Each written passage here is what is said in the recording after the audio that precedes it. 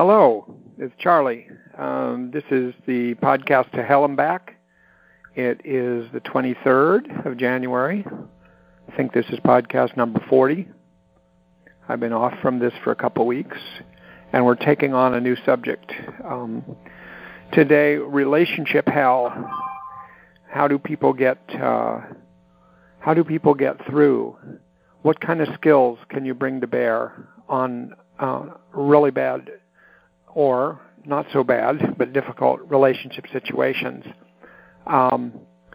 This follows having spent many weeks talking about three other sets of skills that come from DBT: the mindfulness skills, the distress tolerance skills, and the emotion regulation skills. And so now we're moving on to very explicitly, what do you do in relationships? To ask for what you want and get it, to preserve relationships while you do that, and to preserve your self-respect while you do that. And how do you say no to people that are putting requests on you that you'd prefer not to have, and accomplish that, and preserve relationships, and preserve your self-respect. It's complicated stuff, a great set of skills, and I want to lead into them for a little bit. Because they don't sit by themselves out in the world of dealing with relationships. And I'll tell you what I mean in a minute. But just think about it. I mean, relationships now, this is the first time we've focused on a module that explicitly talks about dealing with relationships, even though all of the other modules bear on how we deal with relationships, as I'll get into in a minute. But, we're really talking here about how do you ask for somebody to change? How do you stop somebody from asking you for something effectively, and keep yourself intact? So there's so many such situations, and it's so complicated, right? Because we do relationships are often the source of our greatest joy and our greatest meaning, but they're also the authors of our greatest misery in many cases.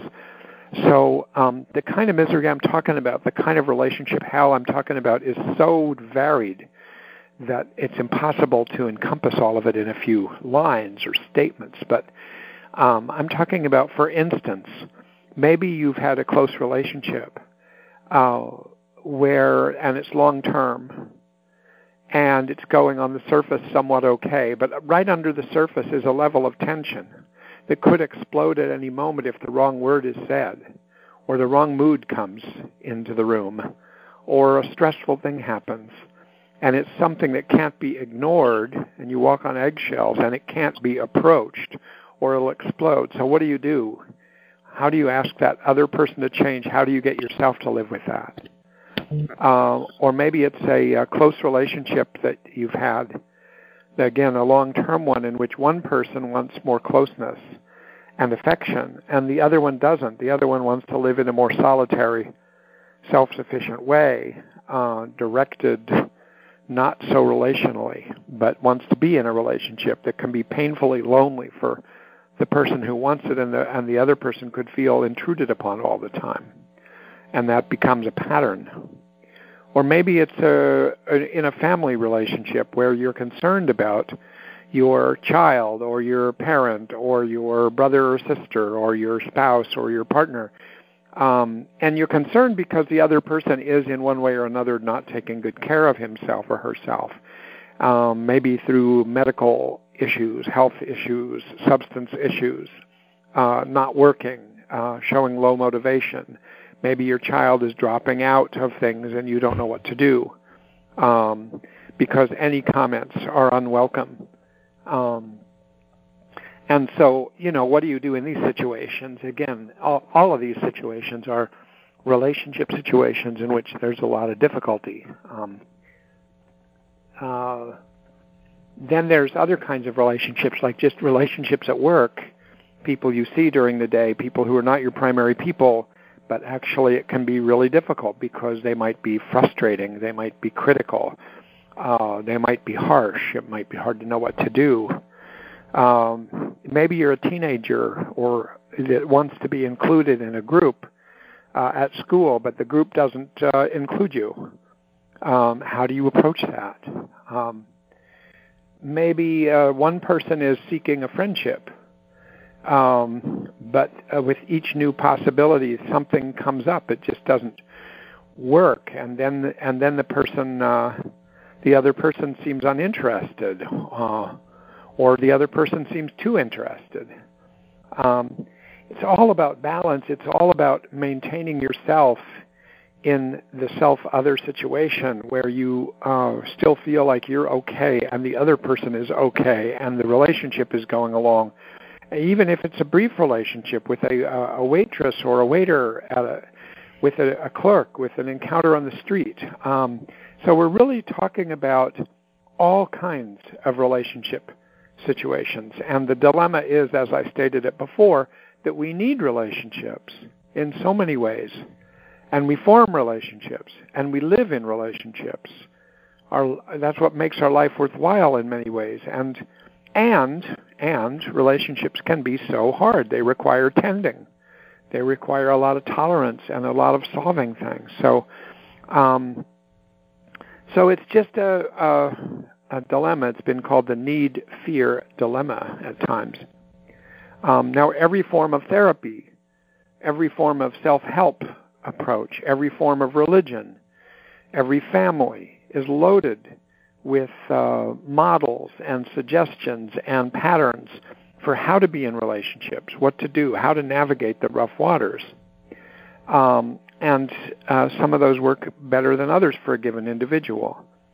DBT has within it several approaches to relationship challenges or challenging relationships. I mean, such as how to tolerate them, how to tolerate challenges in a relationship temporarily without doing things that will make things worse, how to radically accept what's going on in a relationship, how to cope with emotions that are elicited by a relationship and have to be managed in the context of a relationship, how to solve the problems in a relationship, And then when you get into the specific skills module that we're going to get into, called interpersonal effectiveness and what the skills are there, DBT presents a set of skills that combine several different approaches.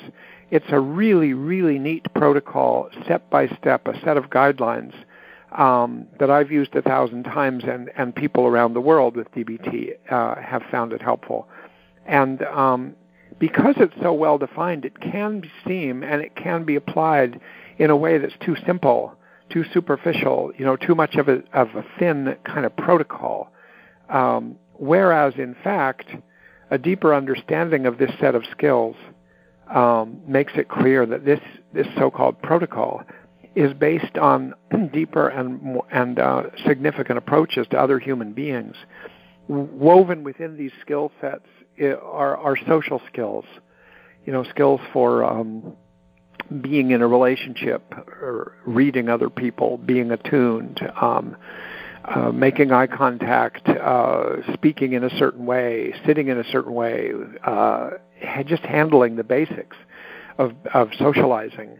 And then also within this package is relational mindfulness, which is really, we'll get more into, but how to be mindful of relationships and mindful of yourself in relation to the other and the other in relation to you, and using the mindfulness skills we've already talked about. And then finally, and a significant chunk of these skills are based on assertiveness training, how to assert yourself to get what you want or to say no. So let's dive in. I want to go over these skills. I think it's going to take about 3 weeks. Now, next week and the following week, 3 weeks in a row, I'm going to focus on this. And I want to hopefully talk about how to apply them in a variety of simple and not so simple relationship situations. So for purposes of illustration, I was thinking of using an example to talk about this. The example is going to be my relationship to you and your relationship to me. It's an unusual relationship. It's kind of an odd relationship. I never see you. You never see me. Within the podcast. And I talk for an hour without knowing how it's working for you. And without you knowing how it's working for me. So that right off the bat is a strange way to have a relationship. You listen to me, but I don't. But when you listen to me, you don't intervene and have an impact in real time. So you're just listening. It's one long listen, and occasionally I receive an email from you to comment on things I've said. And then when I get that, I usually can respond in an email, and also I sometimes and often respond in a future podcast because it brings up really interesting points. So it's kind of like this rarefied situation. It reminds me a little of a story I heard about a convent that observes a vow of silence all year. And then once a year, in a meeting that lasts just a short time, there's an allowance of verbal exchanges. So one year, after a year of silence, one nun stood up and said, "The mush is too cold." And of course, there was no response. And then 1 year later, after a year of silence, a different nun stood up and said, "The mush is too hot." And again, no response. And then 1 year later, a third nurse stands up and says, "Stop your bickering." And on it goes, year by year, and on it goes, podcast by podcast, that I speak and you listen. So what would I like to change about our predicament? Because this module of skills is all about changing a relationship.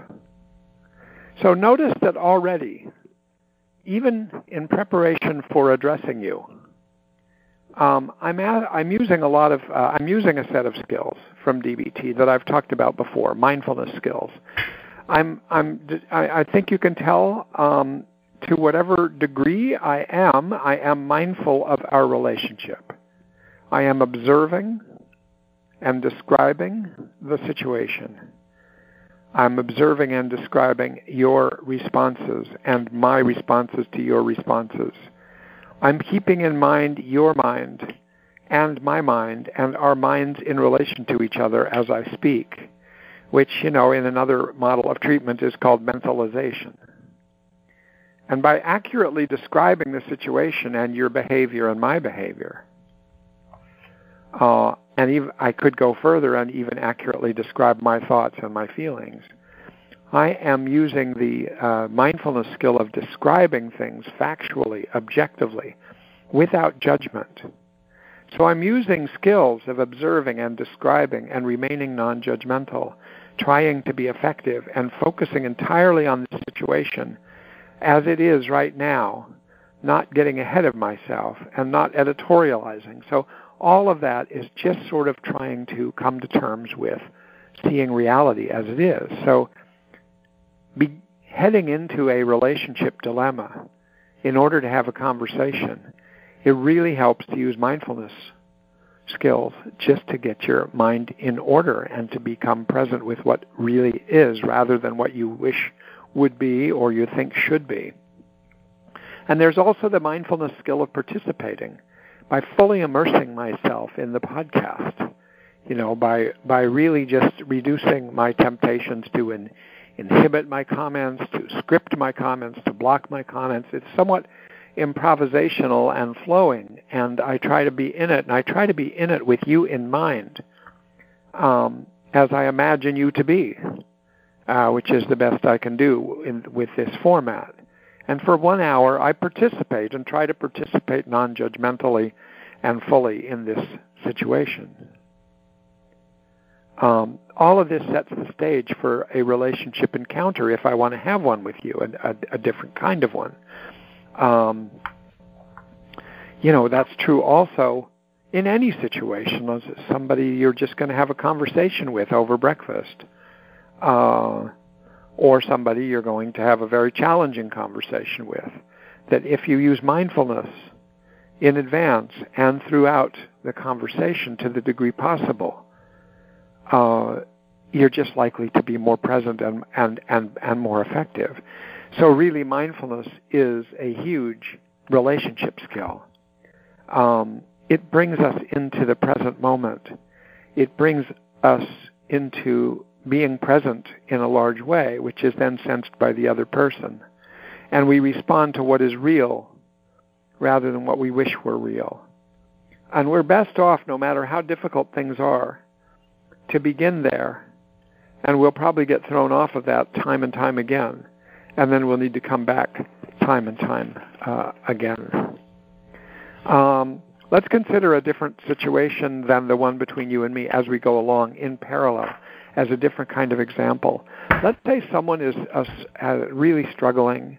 Let's say a young woman who's had a difficult history is really struggling with anxiety, with panic, and she's had some losses recently, and she fears being alone, living alone. It's just terrible for her. And that person knows another person, a young man, a former boyfriend, who's now a friend. And she wants to ask him to move in with her for a period of time, maybe a month or so that she can feel less alone, more supported, and try to get herself more stable. So it's a temporary ask.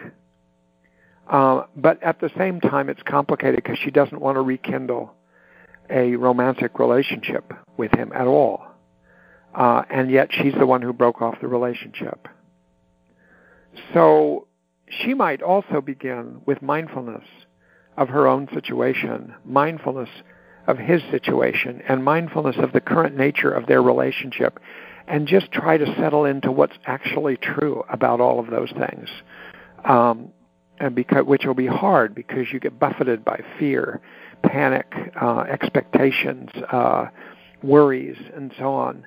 So it means kind of settling into what's the reality of the situation, but it is a skillful start if you can preview the whole thing that's facing you, whatever that be, and I hope you'll think of ones of your own, which requires mindfulness and a non-judgmental stance. So, my first huge point in today, and talk about interpersonal skills, is that interpersonal effectiveness skills are dependent on mindfulness skills. They aren't to the exclusion of mindfulness skills. They aren't separate from them. They're absolutely interpenetrating, mindfulness skills and relationship skills. Not just to begin a conversation, not just to make a request, but mindfulness skills to return to again and again to help remain yourself and remain in touch with reality in the context of relationship situations. I would have to say that sometimes when I talk with you, all of you who are listening, I forget you. I get caught up in some tangent or some sort of distraction. Even today so far, 3 or 4 times, I've had one of my dogs has wanted to come in and out of this room. I then go open the door, close the door, open the door, close the door, so she doesn't sit outside whining or barking or something like that. So that throws me off. And other times I just get caught up in a topic. I'm thinking about something, my mind goes there. To the degree that I lose contact with you in my mind, I am losing mindfulness with you, mindfulness of you, and your likely responses to me. And I'm more likely to go astray. I'm more likely to veer off and not be talking directly to you. I stop reading you. And maybe you notice. Maybe you don't notice. It depends. And maybe at those times, suddenly it hits me, these guys are listening. Maybe, whoever it is, it's such a weird situation. And then I become mindfully aware of you again, of us again, and I steer back into speaking mindfully, coming from a relationship, you might say a relational wise mind, where I'm talking to us. So again, think of it this way, that being mindful during relationship encounters, it's helpful if those mindfulness skills are always in the background, are always just right there, are fertilizing your conversation, whatever it is. And it's a huge and crucial relationship skill that is mentioned here and there in the relationship skills, but I'm starting with it because it makes such a big influence on everything else. But it's not enough by itself, I think. So point number 2, effective relationship encounters also are influenced by and dependent on the skills that you find in DBT's distress tolerance module. There's 2 components in that module. If you listen to my podcasts or if you already know these skills, you know what I'm talking about. There's a component called reality acceptance and another one called crisis survival. Reality acceptance is hugely important here, right? Reality acceptance is that we're at our most effective in relationships if we actually recognize reality of what's going on, that we don't live in an illusion about the other person that then crashes up against the reality at a certain point and is a big surprise. You know, that you see the possibilities and you see the constraints and limitations. You see where there are mismatches between you and the other person, and that's just a fact. And you might be able to do something about that, and sometimes you can't do very much. And so you really want to see the reality of the relationship and not just see it, but also to the degree possible accept it, not meaning approve of it, not meaning agree with it, but accept that it is what it is. So much of relationship hell comes about exactly related to this point, because one person has a very unrealistic or even somewhat unrealistic image of the other person. One person has a set of wishes or hopes or expectations or desires in relation to the other person that come from within and maybe come from the past, but are not truly a match with who the other person is. And it can be painful, but to recognize the reality of it opens up more possibility for relationship solutions. I'll give you an example from many, many years ago. I was seeing a woman in therapy, and she was insisting, she was very disappointed that her husband was not more emotionally conversant. Not an unusual issue. But she would ask him, how do you feel about that? And he'd say, well, fine. What do you mean, how do I feel about it? Well, I mean, are you conflicted at all about what we should do about this or that with our son or with our lives? Well, no, why don't we just do this or do that? In other words, he's somebody who functioned very smoothly in the world, was very effective in the world, who had friendships, and was a very good husband and father in many ways, but she was very disappointed that he wasn't kind of like an emotional, social, relational partner of the kind she wanted. And she really wanted, and not only did she want that, she thought that's the way a person should be. She thought that if somebody wasn't talking about their feelings and things the way that she did or something like that, that it was frightening. Who knows what's going on down in there? And she used to use a metaphor saying that, you know, she's always trying to get him to lift up the hood of his vehicle, so to speak, and see what's going on inside and express that and let her understand that too. And he just wouldn't do that. I didn't think he could do that when I met him a couple of times. I thought he was a certain kind of person that just didn't function that way. And she tried, and it led to really a huge amount of suffering on her part. And one day I asked her, I said, is it possible? This was the beginning of actually raising the question of using reality acceptance in this relationship. I asked her if it was possible that there's not only nothing under the hood, but there's not really a hood. That there's not even a hood. And so she was really going after something that wasn't even present. And she said, oh my God, that would be terrible. What do you mean? I said, no, it wouldn't be terrible. He might function in a different way. But it might be good to see if that's the case. So you kind of know what you can hope for and expect and where things are at. And it did move things in a better direction, but she had to give up her image of what she wanted him to be to some degree. And it turns out he was more that way than she really thought, but she hadn't been seeing that.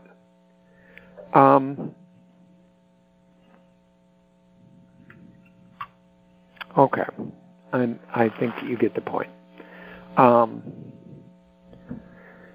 you just have to watch out, especially when you're highly emotional about somebody, whether positively or negatively, that it's very easy to misread and to project onto them things that are not real about them.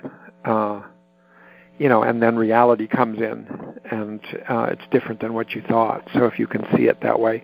So reality acceptance skills, which I've taught you before in one of the earlier podcasts, the skills of radical acceptance of reality as it is, of turning the mind towards repeatedly seeing reality, of being willing, using willingness to see the nature of the reality around you in such a way that you can play by the rules in a way that helps you accomplish more.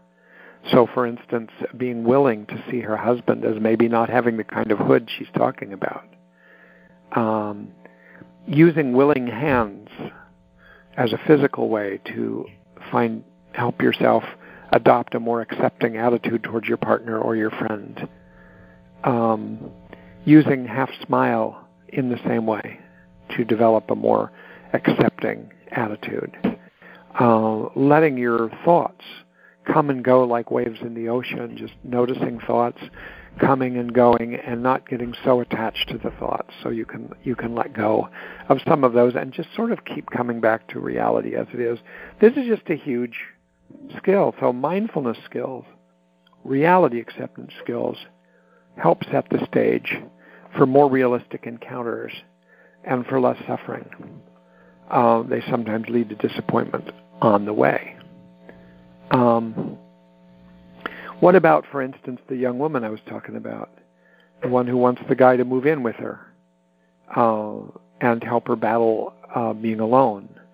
Well, she's going to be better off if she can recognize and accept the reality about him, that he may be willing to be there, but she needs to be asking herself, how's it going to work if he wants something in return that I don't want to give him? This might be the case. Wouldn't be surprising if it was the case. Can she see this? Can she accept that this might be the case and therefore come up with a different plan or proceed skillfully to address it in advance in some way with him so that there aren't unstated expectations? So reality acceptance doesn't have to mean that she would agree with the reality in front of her about him or go along with it, but it might help her, if she sees it, to be more effective in talking with him about what to do.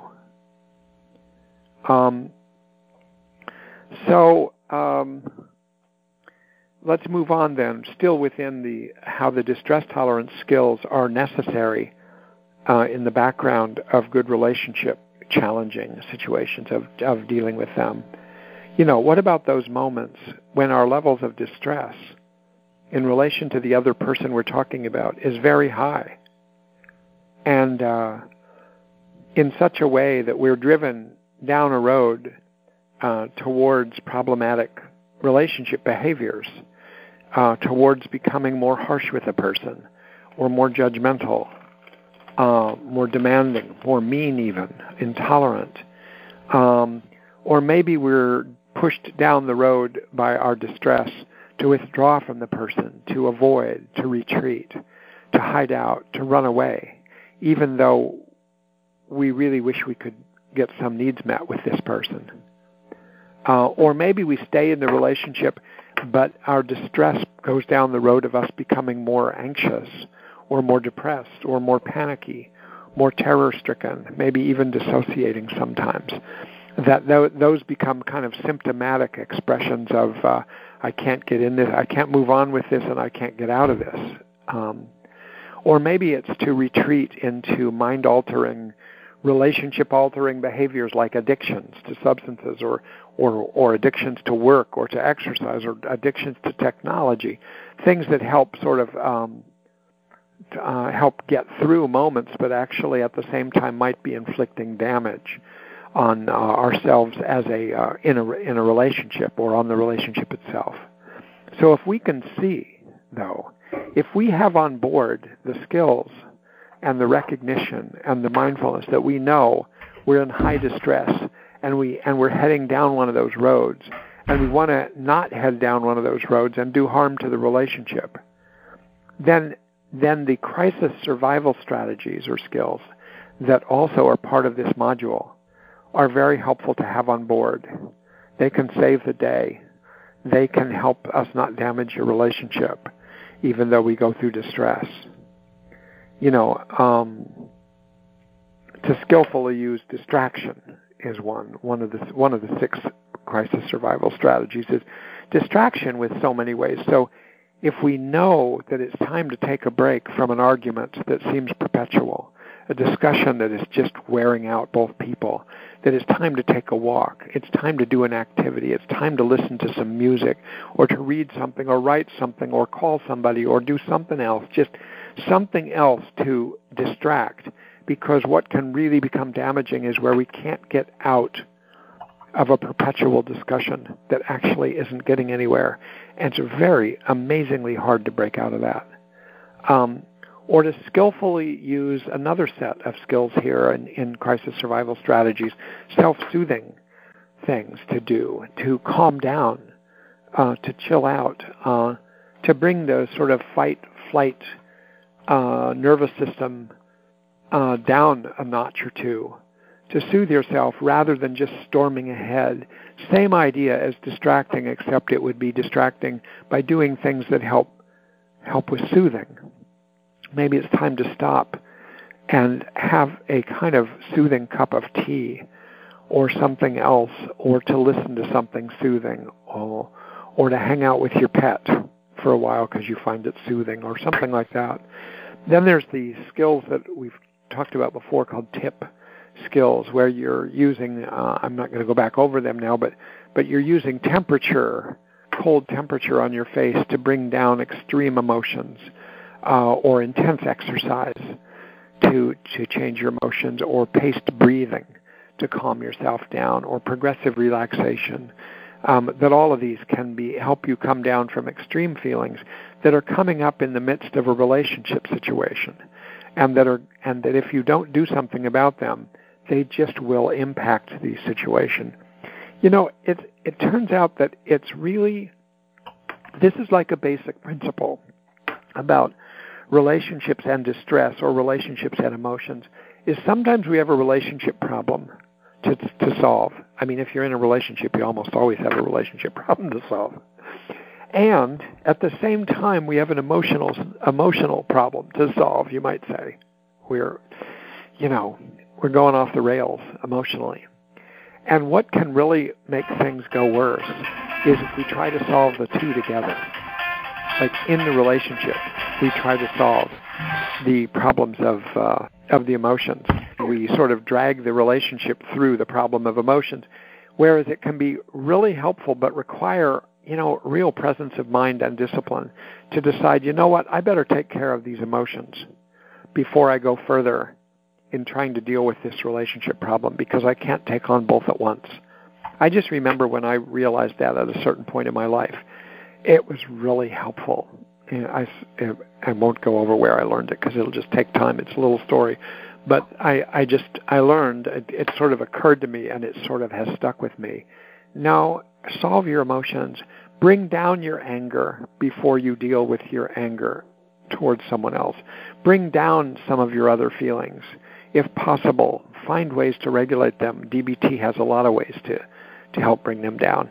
And then deal with the relationship problem. Separate the two temporarily. So we also can use pros and cons as skills to decide ahead of time whether we should go ahead if we're thinking of criticizing our child, our spouse, our partner, our parent, our friend, where it feels kind of supercharged and loaded, and we're not sure what to do. But it can be helpful just to stop and make this, go over the pros and cons of charging ahead into a criticism, an attack, a conversation at a difficult moment, versus restraining yourself and waiting a while and using some other skills personally to handle something. To do the pros and cons there can help you make a wise choice before it's too late and you've already done some damage. And to use the improve skills or improve the moment skills using in various ways imagery or finding meaning or praying for tolerance within the relationship, relaxing, being one mindful, all these improve the moment skills that you could go back over. So. You've got these kind of crisis survival skills that can really be helpful. So I realize that what's just happening right now between me and you is that I'm kind of reviewing the skills I've already covered. But I see no other way, in a way. If you just jump right into the so-called interpersonal skills, they sound like such a thin skills package. But actually, I want you to understand they grow right out of these, and they depend on these. And if you don't have these other things going for you, a lot gets buried in the relationship. The relationship becomes very loaded with emotion regulation problems. It becomes loaded with distress tolerance problems. It becomes loaded with the lack of mindfulness, and it's very hard to solve things even with these wonderful skill set. So let's go back to our hypothetical young woman now. Though let me say all through this example that this could be a young man who wants another man or a woman to move in to help him deal with his terror and his loneliness. But so in order to be as effective as possible, this person, in getting what she needs from the other person without getting what she doesn't want, she's going to be in a far better position if she has a kind of a plan and has the skills to execute it for when her distress goes up, so that she doesn't sort of collapse into problematic relationship behaviors when the distress goes up, and sort of carry it into the relationship in a way that's going to make it hard for her to preserve the original intent of having somebody move in. So having somebody move in is he can't just be her crisis plan, her rescuer. She has to have other things, or else it's going to put too much weight on that relationship. So that's why in those situations it's so critical. Now, there's one more set of skills, and it's equally needed, the emotion regulation skills. I need ways not just to skillfully tolerate my emotional distress. I need ways to relate to my emotions as they come up and as they come up and go down, to allow them to be and to be with me while I'm in a relationship, and have ways to change them, and not only to tolerate the distress of them, but to actually have them without so much incredible suffering, but to feel things, to feel disappointment, to feel excitement, to feel shame, to feel fear, and yet to work with them, have a relationship with those that goes past just being superficial, to the degree that we can have a comfortable or more comfortable relationship with our emotions, can probably have a more comfortable relationship with another person. So let's say in my relationship with you that one of you criticizes me or judges me or attacks me in an email for things I've said. I do worry about those things sometimes after I say certain things. You might hurt my feelings. You might make me feel ashamed or guilty or resentful or angry. Now what? Ideally, I start by just observing my emotional response as a thing in itself. I describe it to myself. I observe it. I describe it. I try to see it without judgment. I try to see, yes, objectively, there is this reaction in me. I am having this emotion. Rather than thinking I am this emotion or I'm taken over by this emotion, I see that emotions can come and go in me, can pass through me, that allow me to stay in contact with you and allow me to come back to you with a follow-up comment or question or inquiry, rather than just have everything shut down because I don't know what to do with the emotion. It's just such a killer of relationship possibilities. Maybe I listen to my emotion better. I might figure out, what's the point of this emotion? What's the function of this emotion, which is something that came up in talking about emotion regulation skills. Maybe I deliberately try to activate some positive emotions in me or between us in order to enhance my resilience in the face of negative emotions. Maybe I'm helped by checking the facts of a situation to see whether the reality of the situation justifies my emotion. Maybe it's out of proportion. Maybe it's out of control. It's just out of sync with reality. I just followed an email thread recently, this week, where somebody responded to an email and they addressed the other person, but they didn't include me as one of the people they were addressing, but I was included in the email. And I instantly felt, why did they omit me? Why am I not addressed in the email? Yet they're talking about something that's relevant to me too. And then I thought, oh my God, what's going on? And I quickly fabricated a story that had some points of reality from the past and made me feel like, oh no. And this is what gets going with emails and texts and things, because you don't have the other person there, and you can't see what they were looking like or sounding like even. So, I lived with that for a while until I decided, I've got to write an email. I tried to write a skillful email that used some of the skills that I'm moving towards. And then I asked the person, I said, I tried to be very just inquiring and acknowledging my vulnerability and saying, I don't know whether you intended this or not, but I ended up feeling this way. So I just wanted to check this out with you. I'm glad I did it because, within a few hours I got an email back saying, oh my God, I had no intention. Here's the reason I didn't include your name on this. It was an oversight, blah, blah, blah. And I think, I believed it. I could have been wrong, but I believed it. And so, when you check the facts of a situation, you start to have an idea, wait, is this in proportion with the facts? Maybe I should try to solve the problem that caused this emotion. Or is this out of proportion? Maybe I should check this out, check the facts. Or maybe I should even figure out if I should be using the skill of acting opposite to go ahead and approach something and desensitize myself to some of my emotions because they're actually out of proportion with reality. I hope you understood that, but you would if you've listened to the other podcast or if you've been over these before. Maybe I recognize that the way I'm being with you, maybe I'm being not so alert, not so present. Maybe I'm being too irritable, too sensitive, too intolerant, too impulsive. Maybe that's a result of not taking care of myself. So that's another emotion regulation skill. Obviously, when we don't take care of our sleep, our nutrition, our exercise, our use of substances, our general health, self-care, then we are much more vulnerable. And so it's going to be harder to wade into a relationship problem and solve it. I mean, it might be that you should get yourself in better shape, so to speak, more balanced in order to take on certain difficult things, because otherwise you're just going to fall into an intense emotional reactivity so easily. Back to the woman who's asking the friend to move in. The emotion regulation skills, when asking him to move in with certain expectations and to use them after he does move in or doesn't move in, would be very helpful for this person, make her more interpersonally skillful.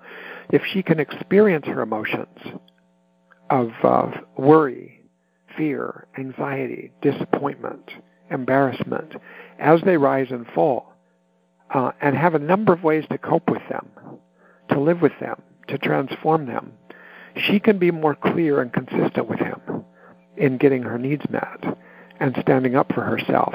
Otherwise, it just kind of all gets buried under emotional dysregulation.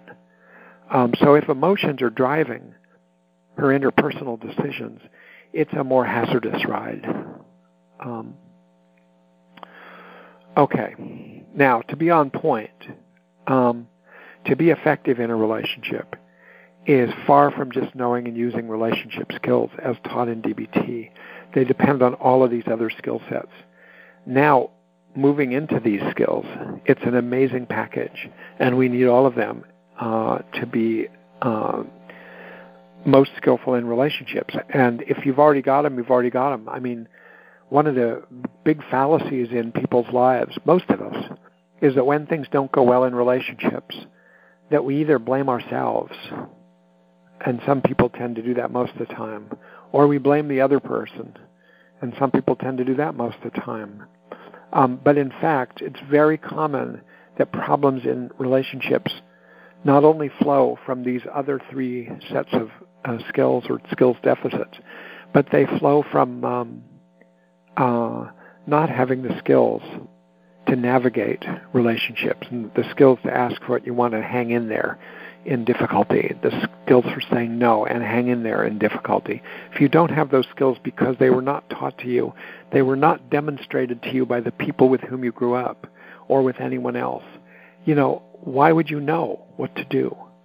Then some people have a lot of these skills, don't need any of this course, though I think everybody benefits from these, going over these. But if you didn't have these as part of your, if you didn't have the lucky break of getting these growing up, these can be really helpful, really big time. So. Let me just think. So now we're going to formally go into the formal package of these skills, and I've said some things about them.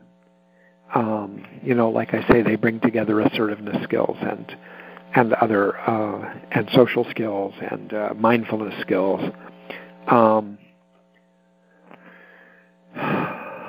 So what do I want to tell you to lead into these? I guess the best way to explain these is to begin. And this is how these skills begin. There's sort of an order of these. And they don't have to go in exactly this order, but it's the best way to think of them, I think, the best way to figure them out and to use them.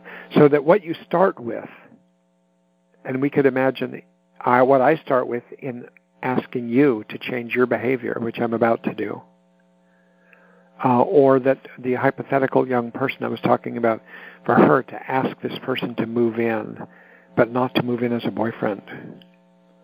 To start out identifying really what you want out of that encounter, that invitation, that ask, or that episode of saying no.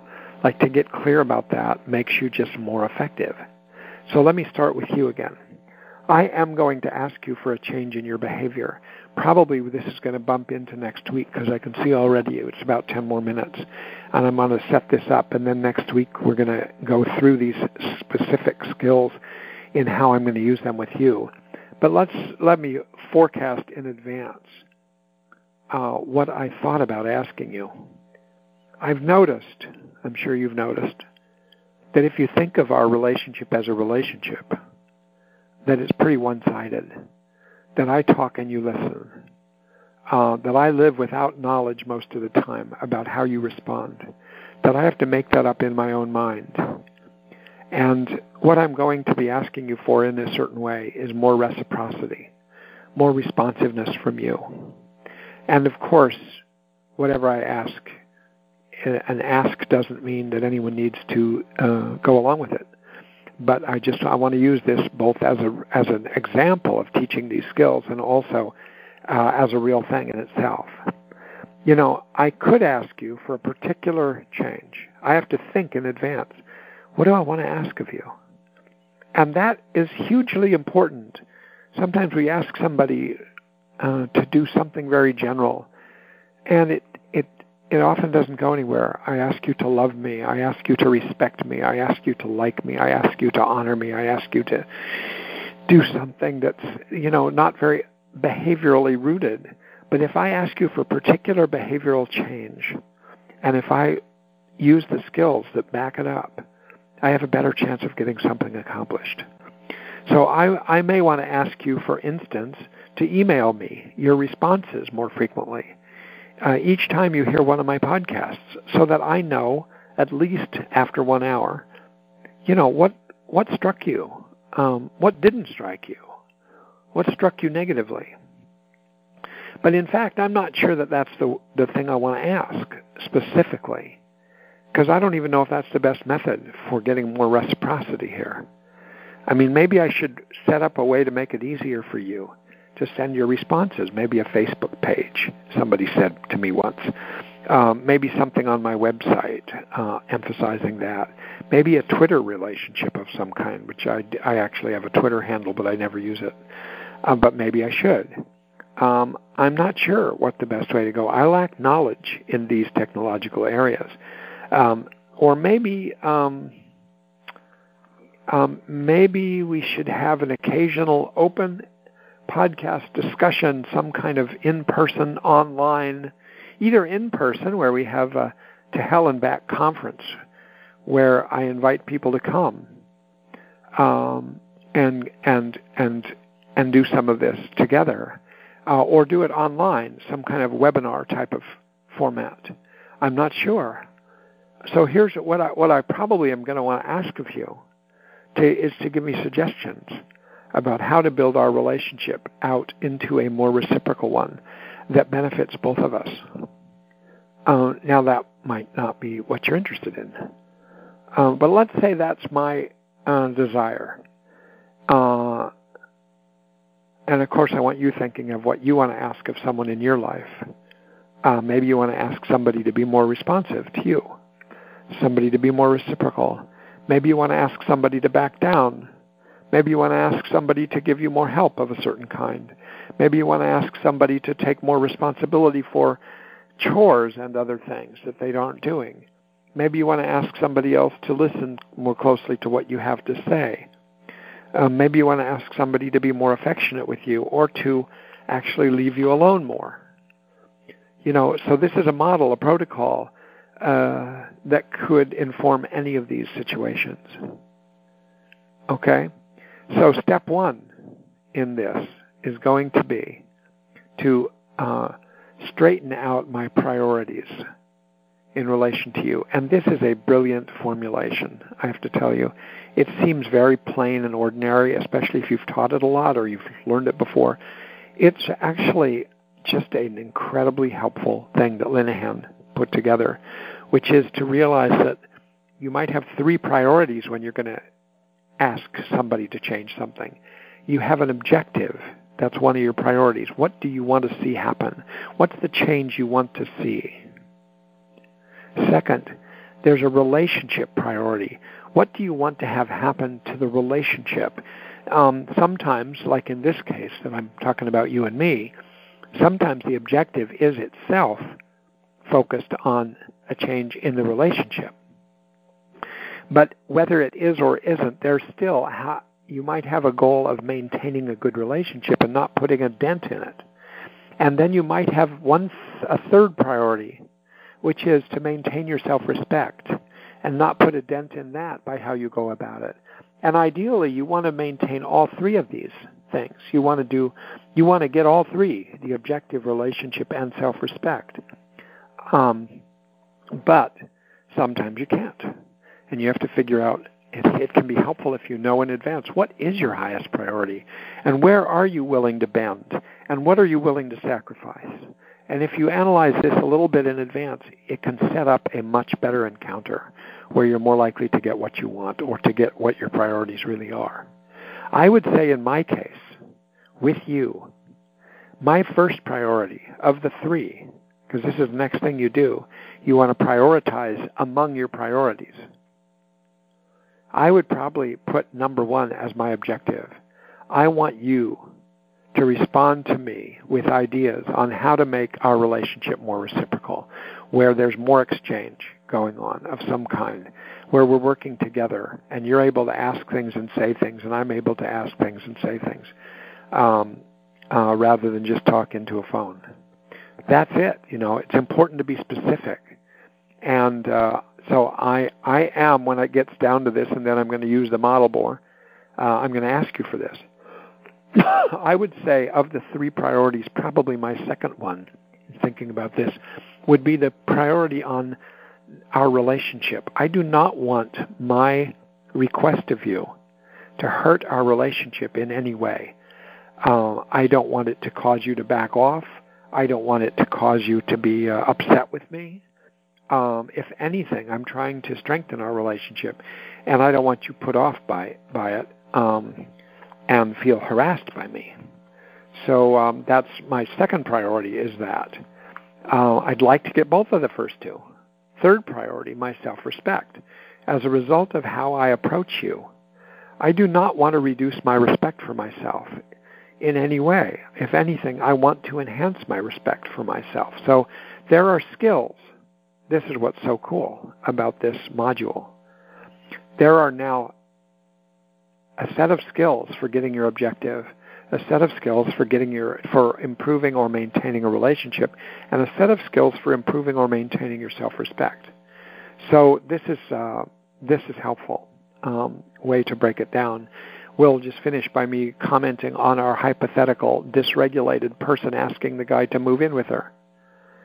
Assuming that she approaches this with already some degree of mindfulness, some degree of reality acceptance, some degree of distress tolerance skills, and emotion regulation skills, how does she do step one? Determine her priorities. Let's just hypothetically imagine. Her objective is probably to get her friend to move in with her, to provide support and companionship, but without any expectation of a romantic or reciprocal exchange of affection. How to nail that down and get as specific as possible, because the more specific and clear you can get, the more likely you are to succeed. I'm imagining that her relationship priority would sound something like this: to ask for this from him in a way that the friendship remains intact, whatever happens, remains mutual, that these are people who care about each other, that the relationship situation is not damaged, that she wants to still be liked by him and to like him, but without returning to a romantic relationship and without breaking anything off. So that would be the relationship priority. And what might be her self-respect priority? Well, she's in a pretty compromised position by doing this. And it'd be very easy to somehow violate her own standards, her own values, her own self-respect. And there's going to be ways we're going to look at this next week. But so she may have this objective, this relationship priority, and this self-respect priority. And then she has to sort out, what are the priorities among the priorities, and I'm imagining that that she would probably place, and it'd be a tough one. This is where it really depends on the person. I could imagine it going a number of ways, and this is always complicated because you want to accomplish everything, but you have to be ready. Bottom line, what are you willing to sacrifice? It just helps you, as we'll learn next week when I go over these and starting from this as a starting point. So we've gone over what the three priorities are, specifying them as clearly as possible, specifying the order of importance of them if you did have to sacrifice any. So all of that is setting yourself up for a good encounter. And then the next step is going to be to move ahead and start to think about and plan and script an encounter with somebody where you want to address a problem with them or ask for some kind of change. And that's where we'll get into the specific skills, the dear man skills for getting your objective, the give, G-I-V-E skills for maintaining a good relationship, and the FAST, F-A-S-T skills for maintaining self-respect. So I realize a lot of this is preliminary, but I hope that there were some useful things in this. And next week we're going to jump right into Dear Man, Give, Fast, how I want to apply them with you, how our hypothetical person would apply them with her hypothetical former boyfriend, and how to make this all work, and what are the skills, how do you modify these skills if they aren't working right. Okay? So much to go in the next 2 weeks, but I hope this was off to a good start, and I look forward to talking to you next week. And even though I haven't directly yet approached you with what I'm going to ask you, if anybody wants to head that off by responding to what seems to be my request, feel free. Okay? Oops. All right. I will talk to you next week. Bye.